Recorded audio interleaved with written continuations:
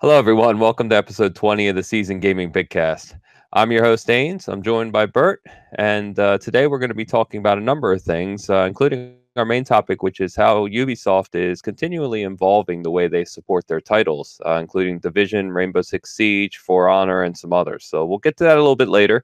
For now, we're going to kick it off with the news, and the first thing we're going to talk about is Electronic Arts and the announcement of their EA Play conference for 2018.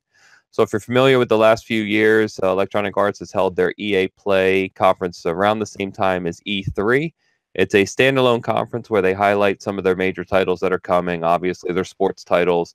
But what's interesting this year is they've said they're going to show their sports titles, Anthem, which obviously we're really excited for, but also that the next Battlefield game they confirmed is coming this year, and it'll be playable at the conference in June.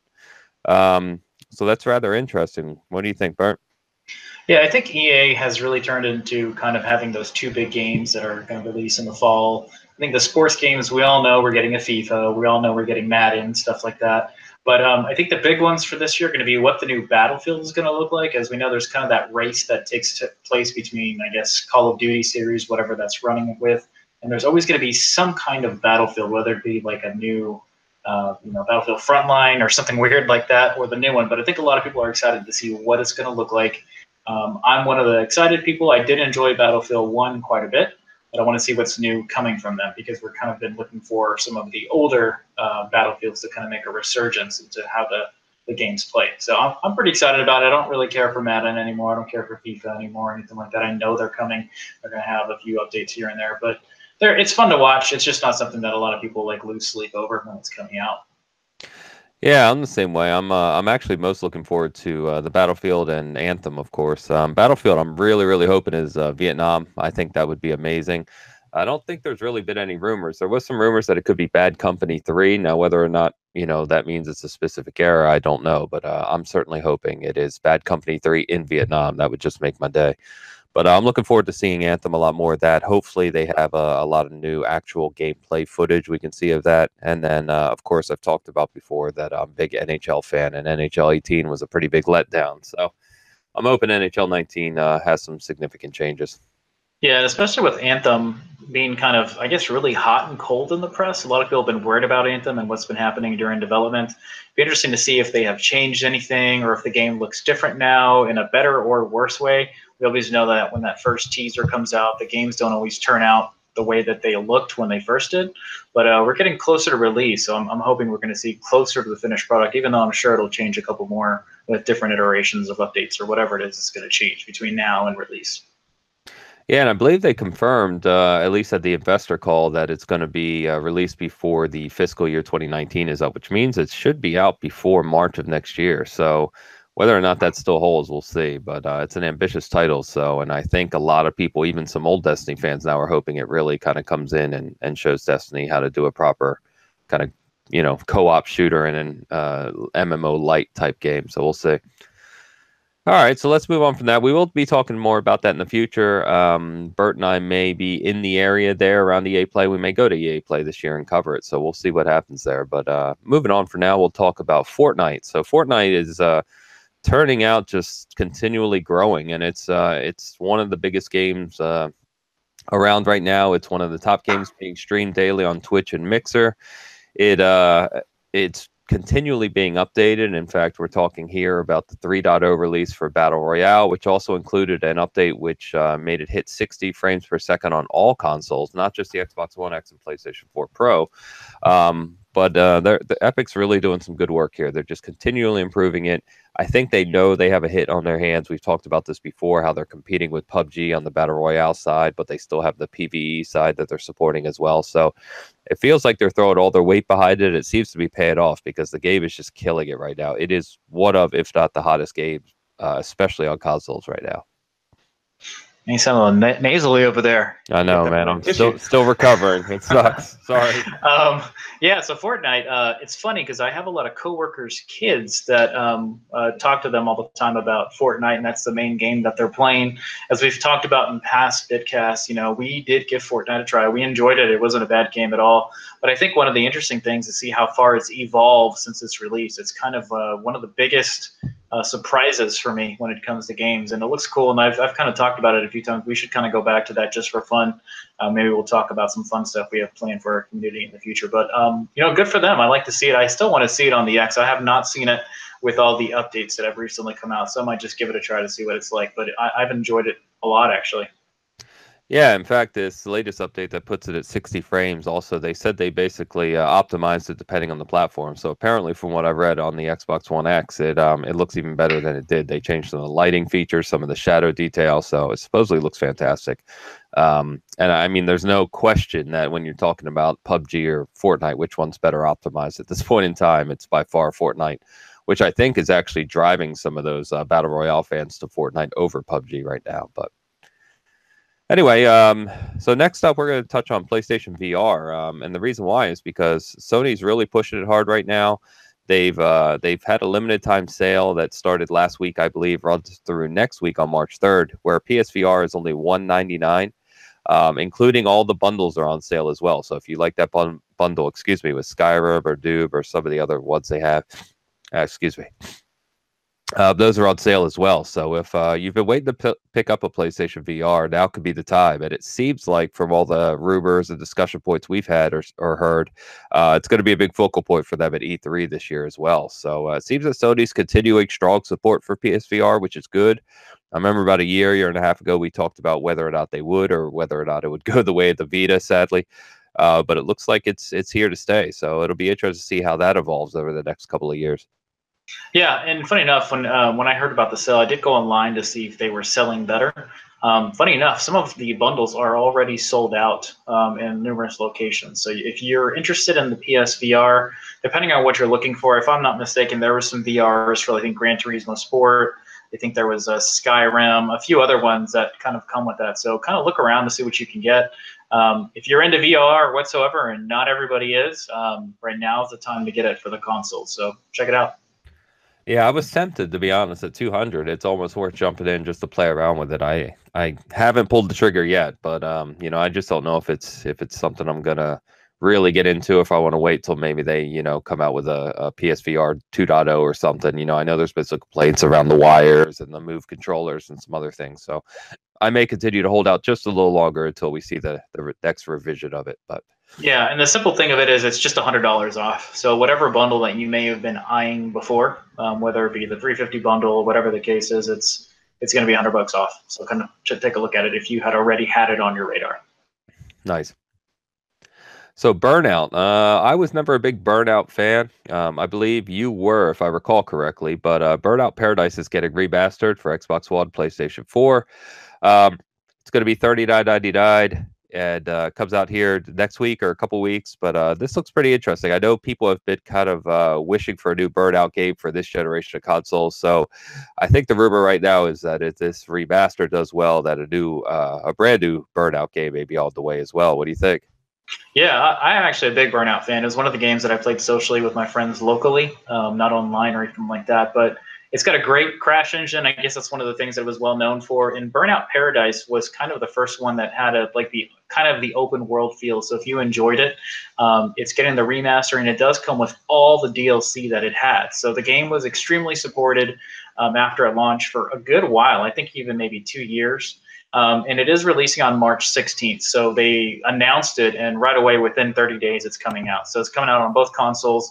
I think there was talk of it coming to the Switch, but I'm not 100% sure. Yeah, I don't know if a Switch port's coming later or not. I don't remember, but March 16th, that's good to know. And, it'll be interesting to see, as you said, it's kind of the open world Burnout. So I don't know how that performs up against more of our new open world racers since Burnout was popular, right? Especially things like Forza Horizon 3, which is a masterpiece. So I guess we'll see how that kind of compares. Rise of the Tomb Raider was leaked. I guess you could say leaked, not really, but it was leaked to be coming to Xbox Game Pass in March. So it's just here next week. Xbox Game Pass members will be able to play Rise of the Tomb Raider for free. Which of course times right up with the launch of the new Tomb Raider movie that launches here in a couple weeks. So there's definitely some kind of partnership there, or Microsoft's gone out and made sure they're going to highlight that. We talked before how the next Tomb Raider, which is rumored to be Shadow of the Tomb Raider, we would have thought that might have come out in summer, prior to the major holiday releases. But with the movie coming out so early now, it's kind of neat to see Rise of the Tomb Raider being pushed again as that movie launches. Yeah, maybe this was the big thing. I think that was one of the things we both agreed on, that there would be maybe an announcement or something for it. But funny enough, maybe this is the announcement that's been kind of teased. We'll talk more about what we're currently playing, but the only thing I can say about this is that it's kind of a big deal for the online pass, I guess, model in general. Rise of the Tomb Raider is one of the games that did have an exclusive launch license back when it released, and then it was timed and everything. But it's one of the best games of, I think, this generation. So if you haven't played it, if you do have Xbox Game Pass, play it. Please do. It's fantastic.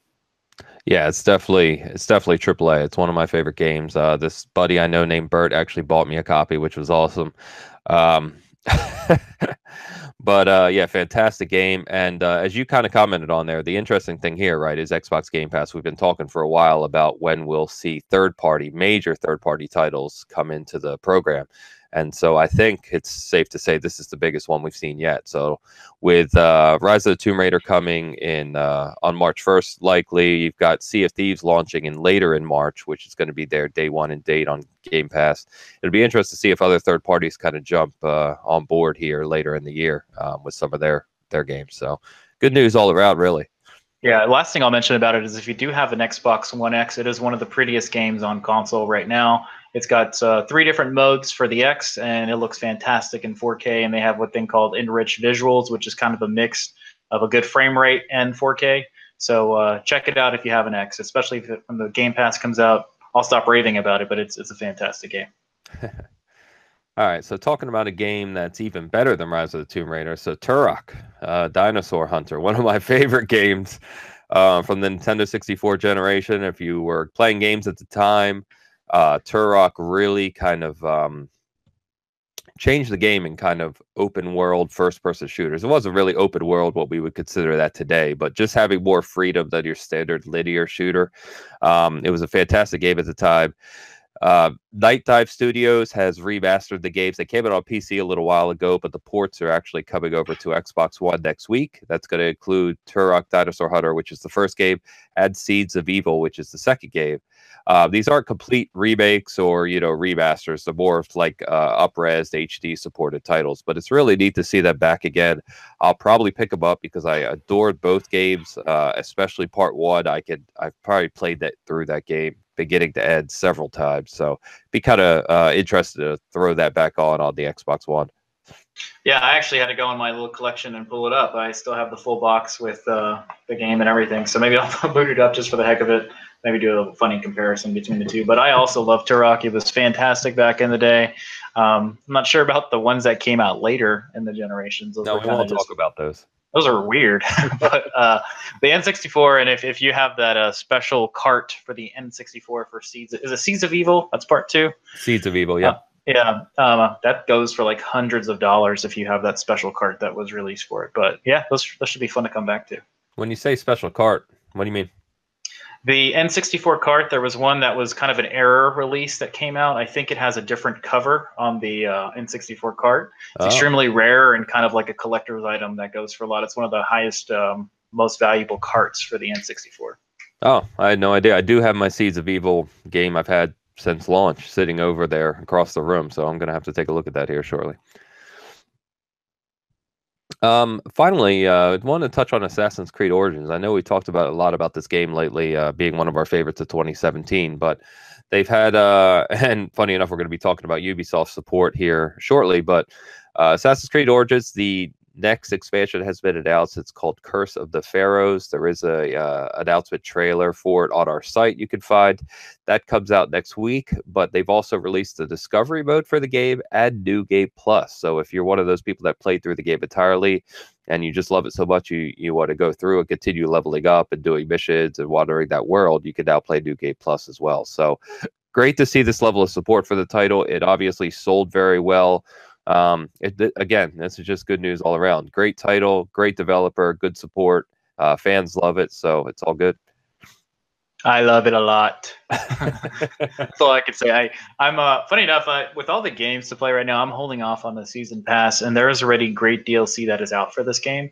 So the second that DLC season pass goes on sale, I'll be picking it up and then playing everything. I was one of the few dorks that decided to go through all of Origins and do every mission and do everything and get 1,000% on it, or 100%, 1,000 gamer score. You really love it. 1,000%. But to get the 1,000 gamer score, and so I had to take a break. I think I spent, maybe I can't remember what I said, like 80 hours straight on that game, and I just needed a break. So I'll come back to it. But it's awesome to hear they're doing this. It's such a great game for that. Yeah, and even beyond all of this, they've supported it well with like those weekly events they do as well against the the classic gods and other things. So just like we said, it's really good to see. All right, so a couple updates on different developer topics that I wanted to touch on. So this is an interesting one from Sledgehammer Games. So obviously, Call of Duty World War II has, from what we've heard, sold really well. It was the #1 selling game of 2017. Go figure, and seems to be performing real well. People are liking it, especially over Infinite Warfare. Even though you and I liked Infinite Warfare. But the co-founders of Sledgehammer Games, who were also the directors of Call of Duty World War II, have left the company. So this doesn't seem to be something that was done, nefariously. Rather, it seems that they've been in discussion with Activision to basically have their freedom, if you will, and go and start a different project. So Michael Condrey and Glenn Schofield, we'll probably hear more from them in the future, but it seems they're already allied with Activision to start a new project. So it'll be interesting to see what those guys come up with. Yeah, a lot of weird changes going on with Activision. I'm not sure if there's something going on, or maybe they're just people have been working with the company for a long time. I'm not sure what's going on, but I think we'll be seeing something about it here in the next year or so to see maybe if the game quality changes or what's happening. But I'm not sure if we should be concerned yet. I mean, the game industry in general has been changing with CEOs leaving, promotions, all kinds of stuff. So I don't know what to think about it, but hopefully everything's fine over there. Yeah, I guess we'll see. But it was interesting nevertheless, excuse me. And then Night Dive Studios. So I was just talking about that with the Turok ports. They're the ones who also started the Kickstarter campaign to get System Shock remade. And they've been working on that for a little while. Well, apparently feature creep kind of caught up with them because they're now saying that they've overextended themselves. The game became too much, in the scope they had. The game became too much for them to develop, and they're going to have to take some time off and step back to kind of reassess how they're going to remaster the game for the people who supported it. So never like to see this, especially if you're a Kickstarter backer. The last thing you want to hear is the project you've helped fund is now on hiatus. So we'll see what comes of this. System Shock is something that I was looking forward to actually playing through. I haven't played System Shock, but I love the BioShock games, obviously, and the games in that vein. So we'll see what comes of this, but not good news here. No, horrible news. And I was one of the people that was extremely excited to hear about this. And we have some friends that were extremely excited about it too. Funny enough, when the game originally came out, I didn't have a PC that was strong enough to run it well. So I passed on it. And then obviously all the stuff that happened with the System Shock and the Shock name in other games that we love too, I was really excited to see it. I think they had a really cool trailer for the Kickstarter that made it even more exciting. So I'm not sure if you said it already, but they said that they're not abandoning the game altogether. They're just taking a hiatus. Hopefully that means they're coming back, but who knows with the way these things happen these days. I hope they come back and finish it off with what was promised, though. Yeah, and it's weird to hear because you don't know how much of the work they've done they can keep because, I mean, remastering a game is not a 2-month project, right? It's going to take a while. So if those Kickstarter backers are now looking at an extra year plus before they get their product, that's not a good thing. So we'll see what happens. Anyway, let's move on to new releases and what we're currently playing. So I'm going to go ahead and run through these last week or two of releases. There's been a couple interesting ones we'll talk about. One of the most significant for a number of reasons is Kingdom Come Deliverance. So this is a game from a small group, Warhorse Studios. It's gotten a lot of press and exposure lately. It was a very ambitious title. A lot of people are calling it kind of Skyrim, but without the fantasy. So it's a big open world medieval game, but it's based in history. So they actually went to ancient Bohemia. No, I don't think they did that. But they went to the lands and basically studied it, learned the history. They took, obviously motion capture pictures and all those things. And they basically recreated this country and nation in the 15th century that you then play through a basically a war in that country. And it's real interesting. I'll talk more about when we're currently playing, but it hasn't gotten the best reviews. It is a little janky, you know, as you would expect from such an ambitious title out of a small team. So that's currently running a 60 fair on OpenCritic. Small game named Fae. I think this is an EA original, if I remember correctly, and you can correct me if I'm wrong there. But this is a kind of small indie title. It's, again, getting a lot of exposure, supposedly very beautiful. But again, reviews are kind of middle of the road mediocre. That's running at a 73 fair. The definitive edition or remaster of Age of Empires is out, and that's running a 72 fair. Bayonetta 1 and 2, games I know you love, Bert. That collection has come out for the Switch, kind of to preface Bayonetta 3, which is coming to the Switch eventually. And that's the reviews on that are just great, 89 and mighty on OpenCritic, as you would expect. And then the latest Dynasty Warriors is out, Dynasty Warriors 9. There's been a lot of bad press about this game, especially the way it's optimized for consoles, which is apparently atrocious. The reviews are showing it. It's got a weak review score right now of a 63 average on OpenCritic. And I think you could touch on that one as well, because I believe you're the only one I know who knows someone who's played that game. And then lastly, Metal Gear Survive. So we'll talk about this a little more too, but this is an interesting one. A lot of outrage around this just due to the Metal Gear name. But what do you think about all these? What are you up to? And you playing any of these, or what do you got?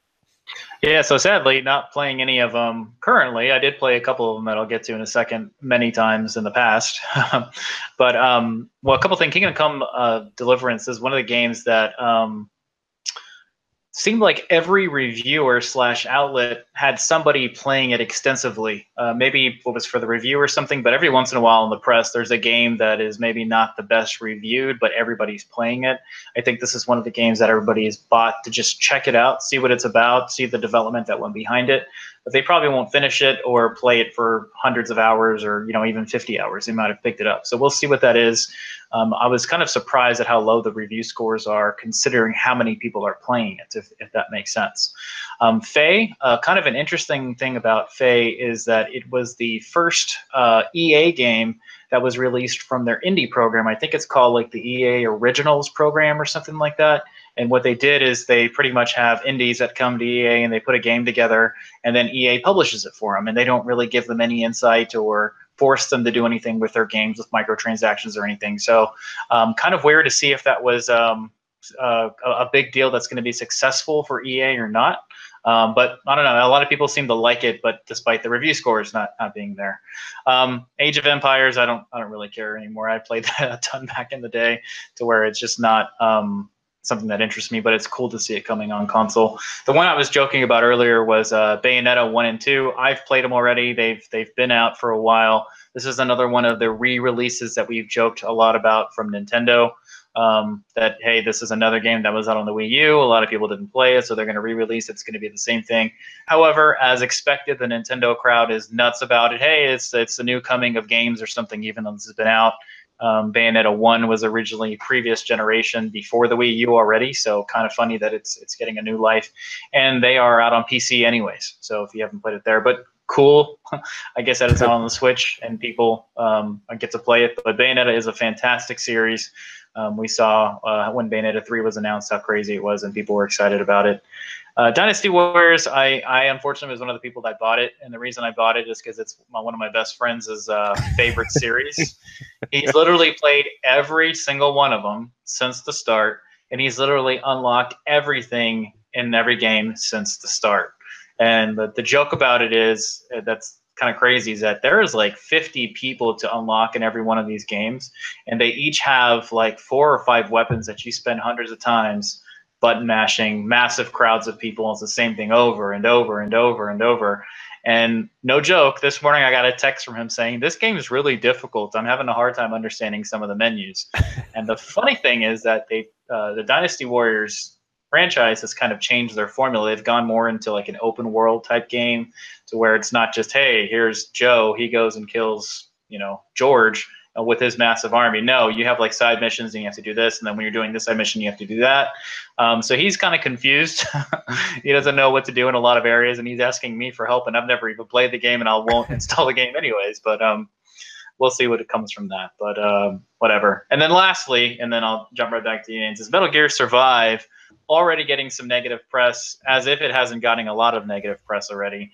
And it's with the microtransactions issue that they're having, as right now it seems like the worst time to experiment with microtransactions. So I'm surprised Konami did it. But it's the fact that you have to pay for additional save slots. So the game gives you one save slot, and with that one save slot, you create your character. And after you create your character, you cannot change your character. So they are charging you for additional save slots with in-game currency. And I can't remember what they're called. Let's just call them Metal Gear dollars, just to avoid a long discussion about them. But it costs $10 for an additional save slot in Metal Gear Metal Gear Survive currency. So they're getting some outrage. I will not be surprised if they change their development thoughts on this idea, but it's horrible, and the game is full of other microtransactions as well. So I do still see some Metal Gear diehard fans that are still buying it because it has a Metal Gear name in it. Just remember, Kojima had nothing to do with this one, and he hasn't had a lot to do with some other ones in the past, but I know people will still buy it because it says Metal Gear on the name. So we'll see. That's it for me on the new releases. That's exactly why Konami did it, right? And it doesn't surprise me at all that they have microtransactions, considering they're best known nowadays for making slot machines. So, yeah, I don't know what to think about this one. I have zero interest in it, and it's kind of a shame to see the Metal Gear name, who I'm not even the biggest fan of Metal Gear, but it's still ridiculous that it was kind of thrown on this game. I was going to comment on Dynasty Warriors. You mentioned Joe and George. I don't know if those names are what you would expect to see in Dynasty Warriors. But yeah, that game's changed a lot if Joe and George are the lead characters. But anyway, still funny. All right, so what are we playing right now? I'll touch on mine. You're probably playing more than me, I think. So let me just touch on The Surge, which is a game I picked up. Came out, was it early last year, maybe late the year before? I don't remember, but it was from Focus Home Interactive and Deck 13, and it's kind of, you know, a sci-fi Souls is what they called it. And I was interested because they just announced The Surge 2 is coming next year, and I was reading some things about it, and I don't know, it just kind of piqued my interest. So I picked it up. I've been playing quite a bit of it. It's a decent game. It's not up to the level of Dark Souls 3 or Bloodborne or anything of that nature. It's got a kind of addictive gameplay loop and some cool upgrades you could do to your character, but overall, it's just okay. So I am enjoying it, but I didn't go crazy with it. Kingdom Come Deliverance we talked about, and it's funny you said, you know, a lot of people wanted to kind of check it out, but I'm not sure if they'll put a lot of time into it. So I've put a few hours into it. I was waiting for a couple patches just for the hell of it because I was playing The Surge. I am looking forward to going back to it, though. It's got a very old school feel, so it's a little janky. It's a little rough around the edges, as you would expect, like I said, but it is a very deep RPG, even deeper, especially in terms of the menus and the way you kind of not modify your character, but just your traits of your character. It's more like an old school papered pen Dungeons and Dragons style RPG. It's got a lot of, like, you know what it reminds me of actually is Might and Magic for people who may remember that series. But there are some people who are really enjoying it as well. So, you know, I can't wait to put some more time into that. And then other than that, just playing some multiplayer stuff. PUBG still. We played Gears last night, which was a blast. I'm still surprised at how well we did for not having played in a while. But anyway, that's about me. What do you? I know you finished some games off, I think. So what have you been up to? Yeah, I think also what you were saying is Kingdom Come Deliverance is I will probably hate it. Yeah, no, I don't think it's the game for you. For sure. That's not for me. Not for me. But no, yeah, I saw tons of people playing it, and they seem to like it, despite giving it a bad score. Was it glitchy at all for you, by the way, or was it kind of a smooth experience? You know what's weird? I didn't get any glitches where like things went wrong or things didn't work. Everything seemed to work fine, but it's just a little rough. Like it's not super well optimized. The frame rate's a little, you know, it doesn't. It's not locked, I should say. It doesn't feel locked anyway, and it's just a little janky. That's all. I don't really know how else to describe it. Yep. Okay, well, cool. I went through kind of a backlog. Let's clean up some stuff while I can.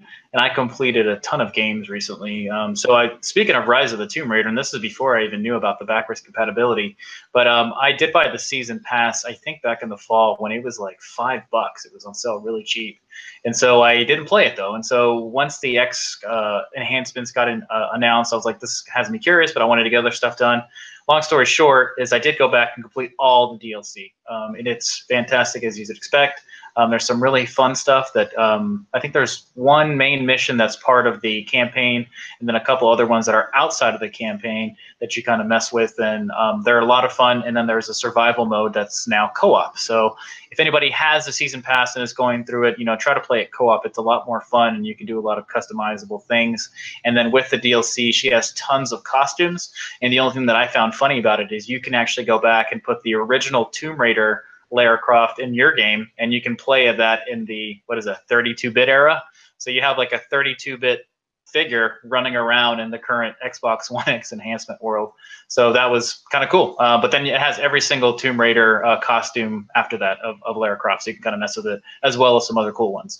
Also finished off all the episodes of Tales from Borderland, and if you have not played that game, and you are a Borderlands fan, it is an absolute must. It hits it on the perfect feeling of Borderlands. They actually partnered up with Gearbox when they were developing the game, so you get pretty much a really smooth performance of that game in general. And the story is hilarious, as you can expect with Borderlands. It's one of the best. I think it has now jumped to my favorite Telltale game, jumping over some other ones that I never thought could be beat. So I also went back and I finished the Forza 7 campaign, I guess, the single-player campaign, and that's when you play all the cups. A couple of them were pretty painful because I had to play almost 3 hours of an endurance race, and that was brutal. My fingers hurt after a while, and I had to take breaks and watch like a show or something, come back to it. But I did beat it all for a whopping 100 gamer score, which was kind of a waste of time, but kind of that's that. And then lastly, there was another one that I finished that I was really excited about. Hellblade. Came back to Hellblade. I completely finished it. It was one of my favorite experiences in gaming that I've had for a while. It's a short game. I think maybe I spent 9 hours on it, maybe 8 hours, if that. I didn't time myself, but it's what it kind of felt like. And it has the best sound of any game that I've probably played in a long time when it comes to the experience in a single-player game. So if you have a PlayStation 4, and even a PlayStation 4 Pro, even better for you, play this game, use a headset, or if you have an awesome sound system in your house already that can play full 3D sound around you, it's something to experience just for that. I've had numerous people, I should say two, not hundreds of people, but that saw me playing it, and they were just engrossed in what I was playing, and then it's a must play, so check that out. Stuff that I am currently playing is I did go back to one of my Black Friday games, Evil Within 2. This game is fantastic, by the way, if you like survival horror and legit survival horror. It feels like an original Resident Evil game before they turned into like an arcade shooter. And some of the stuff is, I would actually put it in the world of like Resident Evil meets Alan Wake, and kind of what the experience you're playing through the game.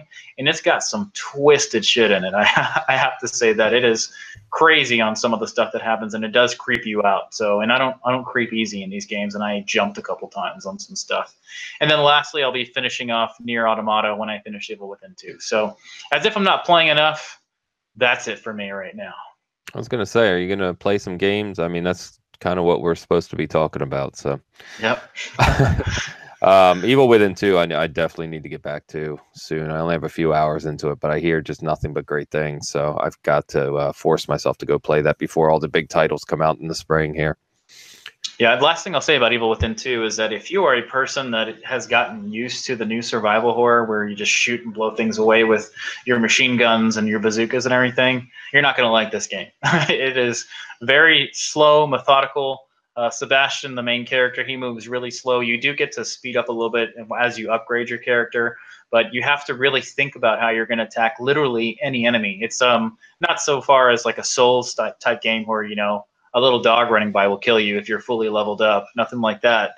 But every character can kill you pretty easily with 2 hits. I mean, obviously, if you haven't fully leveled up, but you don't level up for a while. But it's awesome. You have to play this game if you like those games at all. Nice. Will do.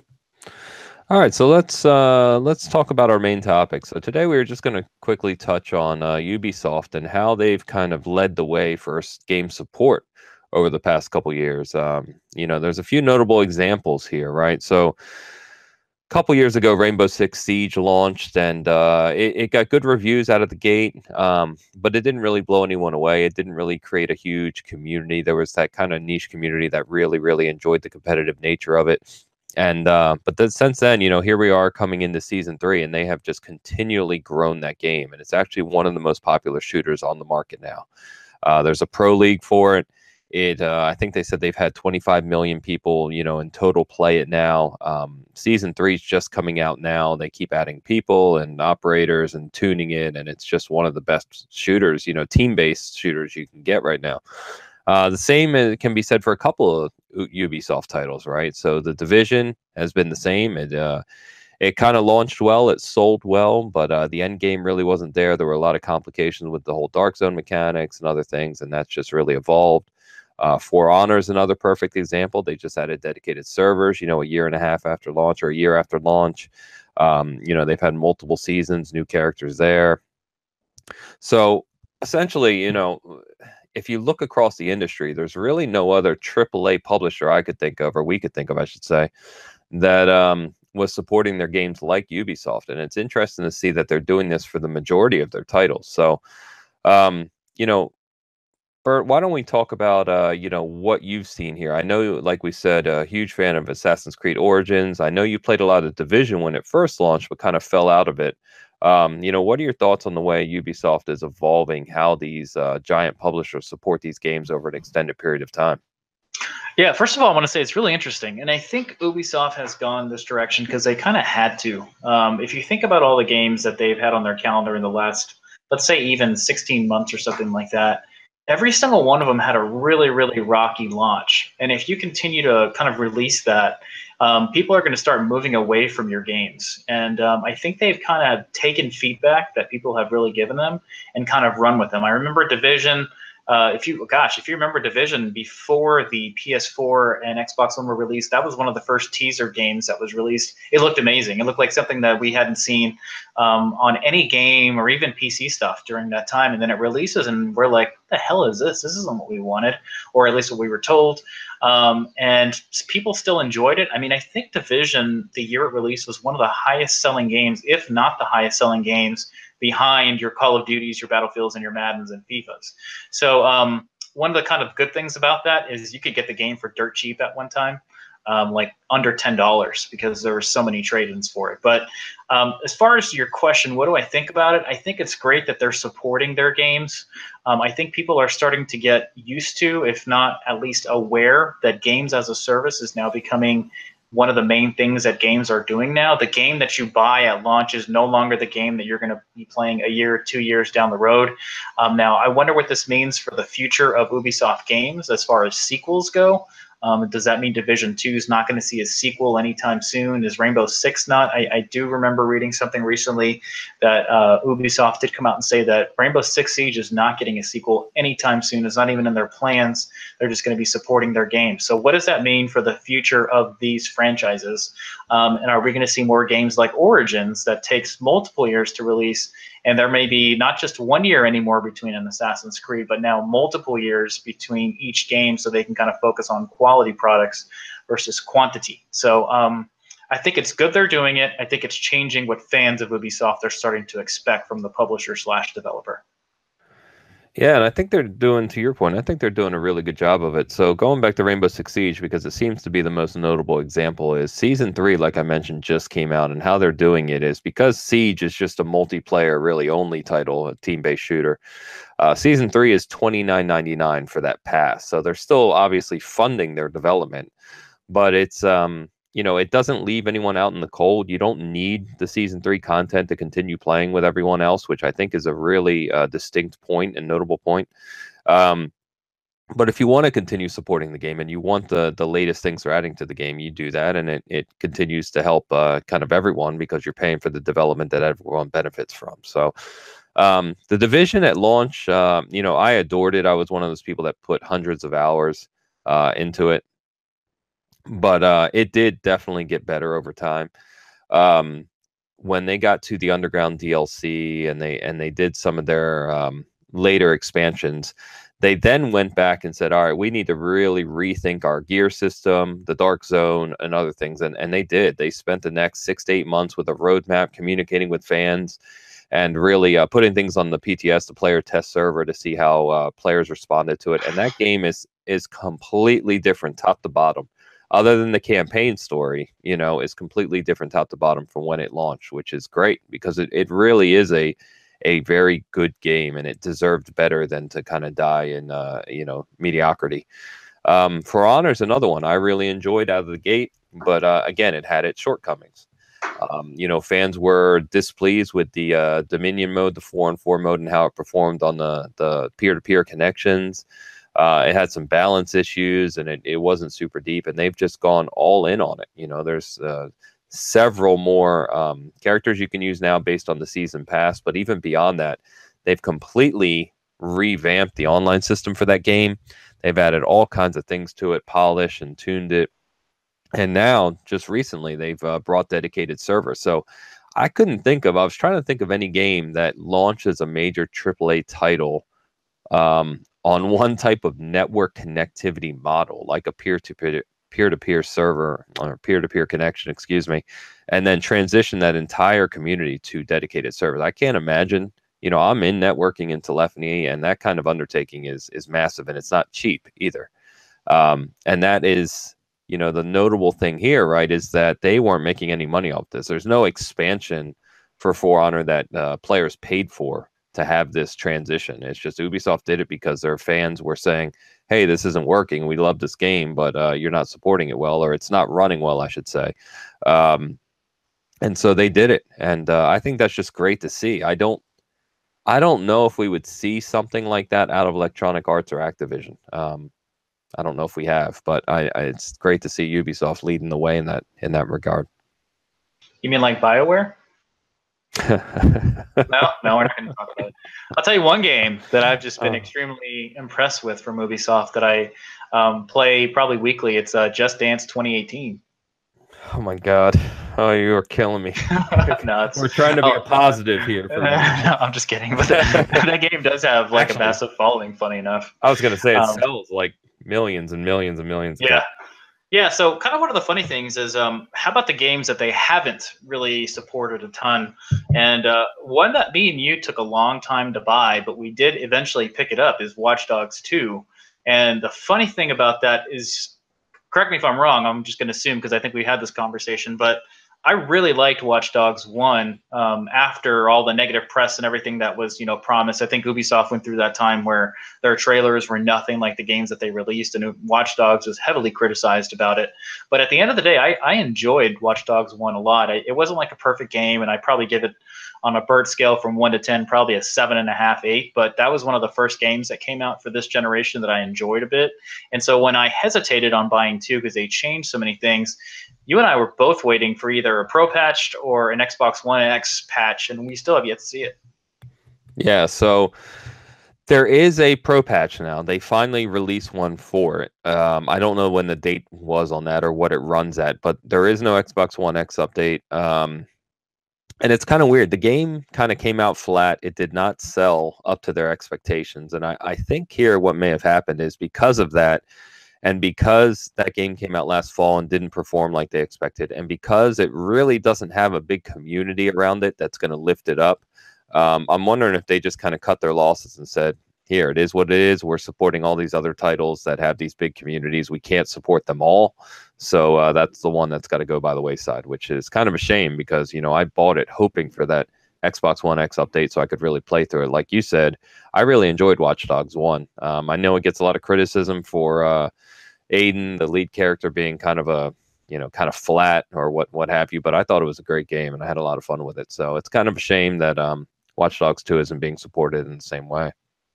Yeah, another one that's kind of in the same realm that kind of released, and it's kind of unfortunate for me because I was super excited about it, and I still am, and I still have the collector's edition of it, is the South Park game. I think because it's not really an online game where it's multiplayer and you do a lot of stuff together, I think they've kind of released it. And if you think about it, after that first week or two that it released, after the multiple delays and the multiple press, we didn't hear much about South Park anywhere. We didn't hear about it in any awards. We didn't hear about it on any. It is enhanced, which is, but I didn't hear any announcement about the enhancements that came out. To be honest with you, I don't even know what it enhanced up to. I don't know if it's a 4K game or anything about any of that stuff. And I have it. I played about 2 hours of it, and then I set it aside for all my big games that I've been waiting for at that time. So it's kind of unfortunate, but I think Ubisoft is really, to kind of jump back on the main topic that we're talking about, I think they're very focused on the multiplayer model that's kind of happening for that. And one of the games that we are playing together right now is Wildlands, and that game looks fantastic. I think it's probably in the top 5 or 10 looking games on the Pro and Xbox One X. So, yeah, maybe Ubisoft is slowly turning into a multiplayer machine when it comes to that, with a couple single players that are great, but that's still not their main selling game or piece of software. Yeah, and just to comment on South Park, I think we know why that's just kind of gone by the wayside. No one really is worried about that. So, but moving moving on. Yeah, so Wildlands, like you commented on, they had the whole Predator update, which was really cool to see, and yeah, I think the communities around those games and the updates are like you said, it's because there's communities and there's a multiplayer component there. Far Cry 5 is coming soon. That's mostly a single player title. Actually, I don't know, like Far Cry 4, had that limited multiplayer that, a few people played. But Far Cry 5, they have announced the season pass for, and it's got 3 really kind of unique, kind of almost funny or kind of joke DLCs that are coming for it. So that could be really interesting, because I know there's like a zombie one and there's some other things coming for it. But what'll be more interesting, one of the games we haven't talked about or even seen or heard about since E3 last year, and I hope we see at this year's Ubisoft conference, is Skull and Bones. This looks to be a multiplayer kind of community pirate game, but in a much more serious tone than Sea of Thieves, where it's more about combat and PvP. So I could certainly see this going the way like Siege, Division 4, or Wildlands, etc., of being the next community game that Ubisoft really supports. Yeah, and Skull and Bones has looked fantastic. I have no idea what it's going to be, but if we remember the Assassin's Creed Black Flags ship play that was kind of in there, a lot of people loved that. It was probably one of the best points of feedback from that Assassin's Creed. And even in the most recent Origins, they did have some of that sea combat that's a lot of fun that a lot of people really like in the Assassin's Creed. So seeing that fully realized as the main gameplay point in the game looks really cool. And I hope by the time it does release, is it 2018 that we're looking forward to that game, or are we bleeding into 2019 for that one now too? I don't think they gave a date. I don't remember seeing a date for it, so who knows? I guess we'll find out here in a few months. Yeah, so I bet you it's going to look beautiful for starters. And I mean, who knows what? I guess the big competition is who has the best water in these games. And Sea of Thieves is going to be really hard to beat when it comes to water. But in the trailer of Skull and Bones, the water looked fantastic, and so did the mechanics of it. Because I think weather affects it. Storms come through, and it looks really cool. So I'm looking forward to playing that. And really quick before right back to you, Ains, but it seems like every generation or every year, Ubisoft kind of has a game that kind of gets pushed aside and kind of forgotten about. The last one that happened to that too was Far Cry Primal.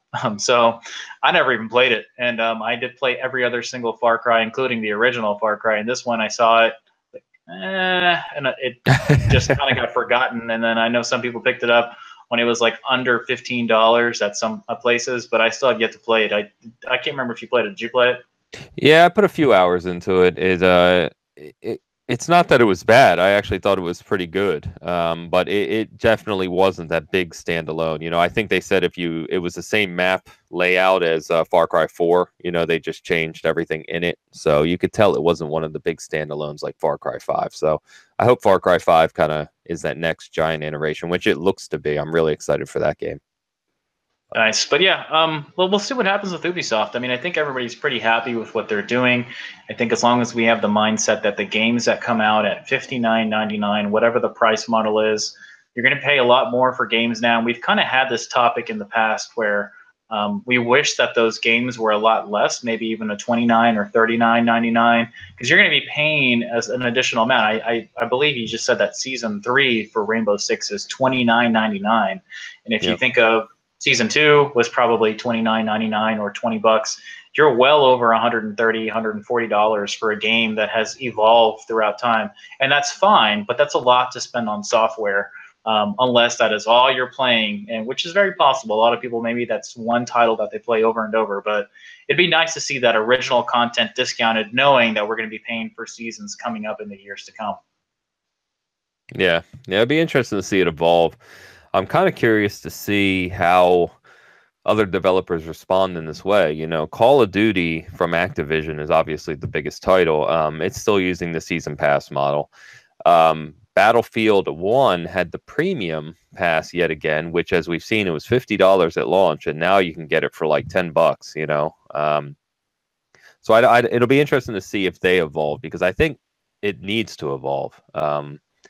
And with the new Battlefield coming this year, new Call of Duty coming this year, which is rumored to be Black Ops 4, we'll see what they do, but they make so much money. I don't know if they have a big reason to change. And that's what's really interesting about Ubisoft, is a lot of the things they've done here, they're obviously making their money. I mean, that goes without saying, but a lot of the things they've done, like I was talking about the dedicated servers on For Honor, there's no cost benefit for them there in the short term. Obviously, the cost benefit play there is to bring that community back, so they spend more money playing the game on future content, or, you know, little additions you can buy in the game. But whether or not that pays off, would be interested to know the details there. But regardless, I really like it. My son's playing a lot of Siege now. I like the Division. I've actually thought about going back to it on occasion just because of all the updates.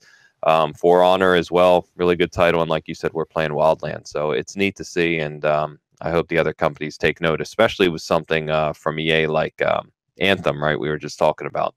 It'll be interesting to see how they handle Anthem. Will they handle it like Bungie did with the Division, which I think is a really poor way to handle it? I would hope that they'll do something different, but we'll see. Yeah, I was just trying to check really fast, but is the Division enhanced yet for Xbox One X? I know there's a Pro patch. I just wasn't sure if there's a One X patch. You know, I don't know. I haven't played it recently. I know the Rainbow Six Siege team announced that a Pro and X patch is coming for that in the near future. They were getting the Season 3 done, and then it's coming for that. But I don't know about the Division. For Honor is. For Honor is updated. Wildlands is updated. Siege is going to be updated. I'm not sure about Division. Yeah, I'm here looking at it as we're chatting. Division is not enhanced yet, but it is in the works, is what it says. But yeah, very cool to see these games. Some of them are not full 4K, but they do have that HDR support, which is really nice, especially with these games that we're talking about. That looks great.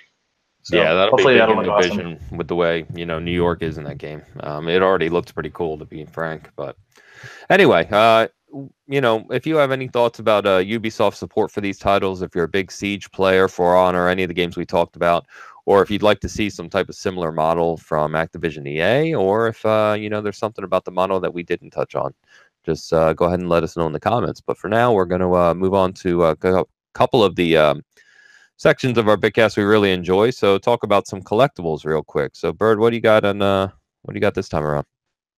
Yeah, I don't really have a lot of collectibles that I've gone out and purchased or had on pre-order or anything. One thing that was kind of fun is I had to get together with some friends this past last week actually, and one of my buddies was like, "Man, I got a ton of games that are just sitting on a shelf, and my wife wants me to get rid of the shelf. I don't play these games anymore. I don't even have the console anymore. Do you want them?" And I was like, "Sure, I'll take them." Well, I got this massive box of just 360 PS2 games and a couple others that I'm still kind of organizing to see what I have duplicates of. And so I was really kind of happy to get that. One of the things that I did get that's really cool is some original Famicom games. So this is the NES version of the Japanese version of the NES. And I got some cool games from that. I got Tetris, I believe Contra, and Rampage, if we all remember that game that is now being made into a horrible movie.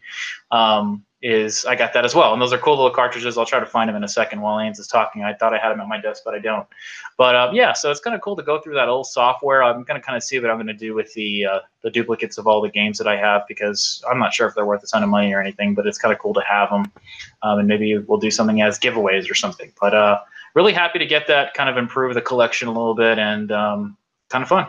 That's about it. Yeah, that's pretty cool. I love seeing the Japanese version of those games, whether it's, you know, Famicom stuff, the Mega Drive, you know, Genesis stuff, or Neo Geo. Japanese versions are pretty popular as well, so it's always neat to see.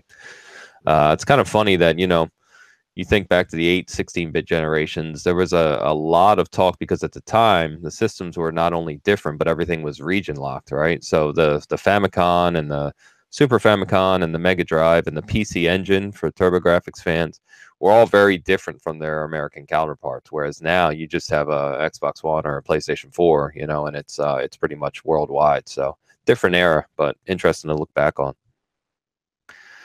So for me, I have a few collectibles. You can kind of see them behind me. Nothing crazy. I picked up the Horizon Zero Dawn Pops. I'm not even going to go into those. I just kind of collect those for all the games. I got this pretty cool Cuphead print last week at Comic-Con here in Kansas City. It's an artist who did the what looks to be like an Atari 2600 cover, but in Cuphead. So I thought that was really cool. If you can kind of see that. So I've got to get that framed yet, obviously, as you can tell. And then otherwise, picked up the Sea of Thieves Xbox One controller, which is I haven't even opened it yet, really, but it's just fantastic looking. The design on it glows in the dark, and I've got the stand coming for it as well. So these really nice custom controllers we've talked about before that Microsoft does with some of their bigger titles. I collect, and I thought this one was really cool. So, like I said, nothing too crazy, but just the standard stuff. So neat, regardless. Yeah, so I did find them, and looking at this closer, so my buddy is from Taiwan, and we do know some things get pirated from Taiwan, and so I'm not 100% sure if these are real or a pirate as I look closer at them. So here is Tetris. I'm going to try to get as close as I can for that, and I cannot read Mandarin or Japanese, but I have no idea what that is, with the exception of it saying Taiwan down here. I believe the original one said Japan, so it might be kind of off. Here's Contra, which is really neat. Yeah, that's cool. And, it does say Contra on top. Once again, I have no idea what Contora. It says Contora. Contora. As you're seeing, it's becoming kind of sketchier as I show these. And here is Rampage, which is if I can get super close there, so you have the kind of stuff there. So kind of cool. This one does say Japan at the very bottom by Hudson Soft, which is legit. But just for reference, these are the Super Famicom games, so you can kind of see how they look different. Awesome. And the size. So the size difference is kind of what has me. I believe this will work on a family computer, as they were called back in the day, for the Famicom. But yeah, so I hope I can try them sometime. Obviously, a Famicom is going to be really hard to come by, unless I import it. And then at that point, I'm not even sure if it'll work on our TVs properly. So we'll see, but I'm really excited to get the stuff from him. And I'll, once again, do some cleanup and see if we can kind of do those as giveaways for the extras, even though they're older software. So kind of fun. Nice. All right, so good segue there. Let's get to season reflections and talk about some classic games we like. So what's your pick for this one? And you didn't do the intro right. But no, I can't. I can't do it. That's okay. Mine's kind of a fun one for this week, and it's Vanquish. And the reason I say it's fun is because this game was just announced as backwards compatible on the Xbox One for their backwards compatibility program. If you have not played Vanquish on the 360, I guess now on the Xbox One, I highly suggest it. It's one of the funnest games that you'll play in a long time, with the exception that it is very Japanese. And the reason I say that is because it's going to be very different from anything you've played before. You're a guy in a suit, and you have jets on your back and on your knees and your legs, and you go shooting everywhere. It's really, really fast. I kind of liken it to like Metal Gear on steroids. It's the best way to kind of think about it. But the bosses are massive. The story is pretty interesting, even though sometimes you're wondering what the hell's going on. But it's a lot of fun. I think the total game, as far as hours-wise, you can probably finish it in 10 to 12 hours. But it's fun, and it's now on backwards compatible. So give it a try. Yeah, it was pretty neat to see that announcement. And I think, was there a beta for that game by chance? Do you remember? I don't remember. I did buy it pretty soon on launch, but I don't remember a beta, to be honest. Because I know I've played it, but I've never owned the game, so I don't know how that was. But yeah, I've only played it briefly. But it's kind of funny because I know there's been some rumors, and we didn't really talk about it earlier, but there's some weird rumor out right now that Sega and Microsoft are partnering in some form, whether or not that's Microsoft looking to acquire Sega, or they're just partnering for something potential like bringing Dreamcast games or some of the older Sega games to the Xbox platform. I don't know, but that's kind of rumors are swirling right now. So we'll see what happens, this summer at E3 most likely. But anyway, My title, I'm going back a little further, and I be careful with this because I think this might be worth some money nowadays. Not nothing too crazy, but this is Super Mario World 2, Yoshi's Island for the Super Nintendo. Mario. Oh God damn it! I was doing so well too. Oh well. Anyway, moving on. Sorry, Mario. Um, so Super Mario World 2, Yoshi's Island. It is a it's not often thought of whenever you talk about platformers on the Super Nintendo. You know, Super Mario World is the one that always gets mentioned first. This follow up was absolutely incredible. It was a fantastic game, just as good in my opinion as Super Mario World. Some people even like it better, and it also came out as a port on the Game Boy Advance. So if you can't find it on the Super Nintendo, you can play it on the Game Boy Advance. But great game, highly recommended if you like those, 16-bit platformers, and just another one of those classic Mario games. Is this one of the ones that had the special 3D chip that was in the actual cartridge? No, I don't think so. I don't think so. Oh, okay. For some reason, I thought it was. No, it's 16 megs, which back then was impressive, and it also battery backup, so you could save your progress, which was impressive. People don't realize the things we used to go through back, 20, 25 years ago. But yeah, no, I don't see anything about that extra chip. I know you talking about like the Star Fox one. Yeah, I can't remember if it's a 3D chip or something like that, but it had some kind of additional stuff in the actual cartridge that pushed the SNES a lot faster. I don't know, I can't remember, but I'll have to look into it to see if I'm just nutty talking about it or something. Was it also available on the Super Nintendo Mini? Oh, yeah, I think it is. Yeah, good point. The classic, you mean, right? Oh yeah, the classic. Yeah. So I think it is. Good point. I totally forgot about that. So now, obviously, it's a lot easier to play that way than the cartridge. I picked that up a few years ago, and I started collecting some Super Nintendo carts again. But yeah, if you haven't played it and love those old Mario games, definitely play it on there. Yeah, to your point, the disc does go for some high dollar, and high dollar is relative, I guess, but it's kind of hard to spend $60, $70 on an SNES cartridge now. But yeah, it does go for that, especially full, like you have yours complete. So I was gonna very say, nice. You confused me for a second because you said the disc, and I'm like, yeah, I don't think it's a disc in there, but yeah, I know that's one of the ones. I don't know what they go for. Who knows? But great game. So anyway, I think that's going to wrap us up for today. So just before we close out, I did want to mention something we're pretty excited about, and that is both Bert and I are going to be at E3 this year. We're going to be covering it formally for Season Gaming, so we're really, really excited about that. As I kind of joked earlier, we may actually be at EA Play, so if we are, we'll obviously cover that live. We also don't know just yet if we're going to be at Xbox Fan Fest or the PlayStation Conference or any of those other big conferences as well. So we don't have a set schedule of events that we're going to be kind of covering or videoing or writing about.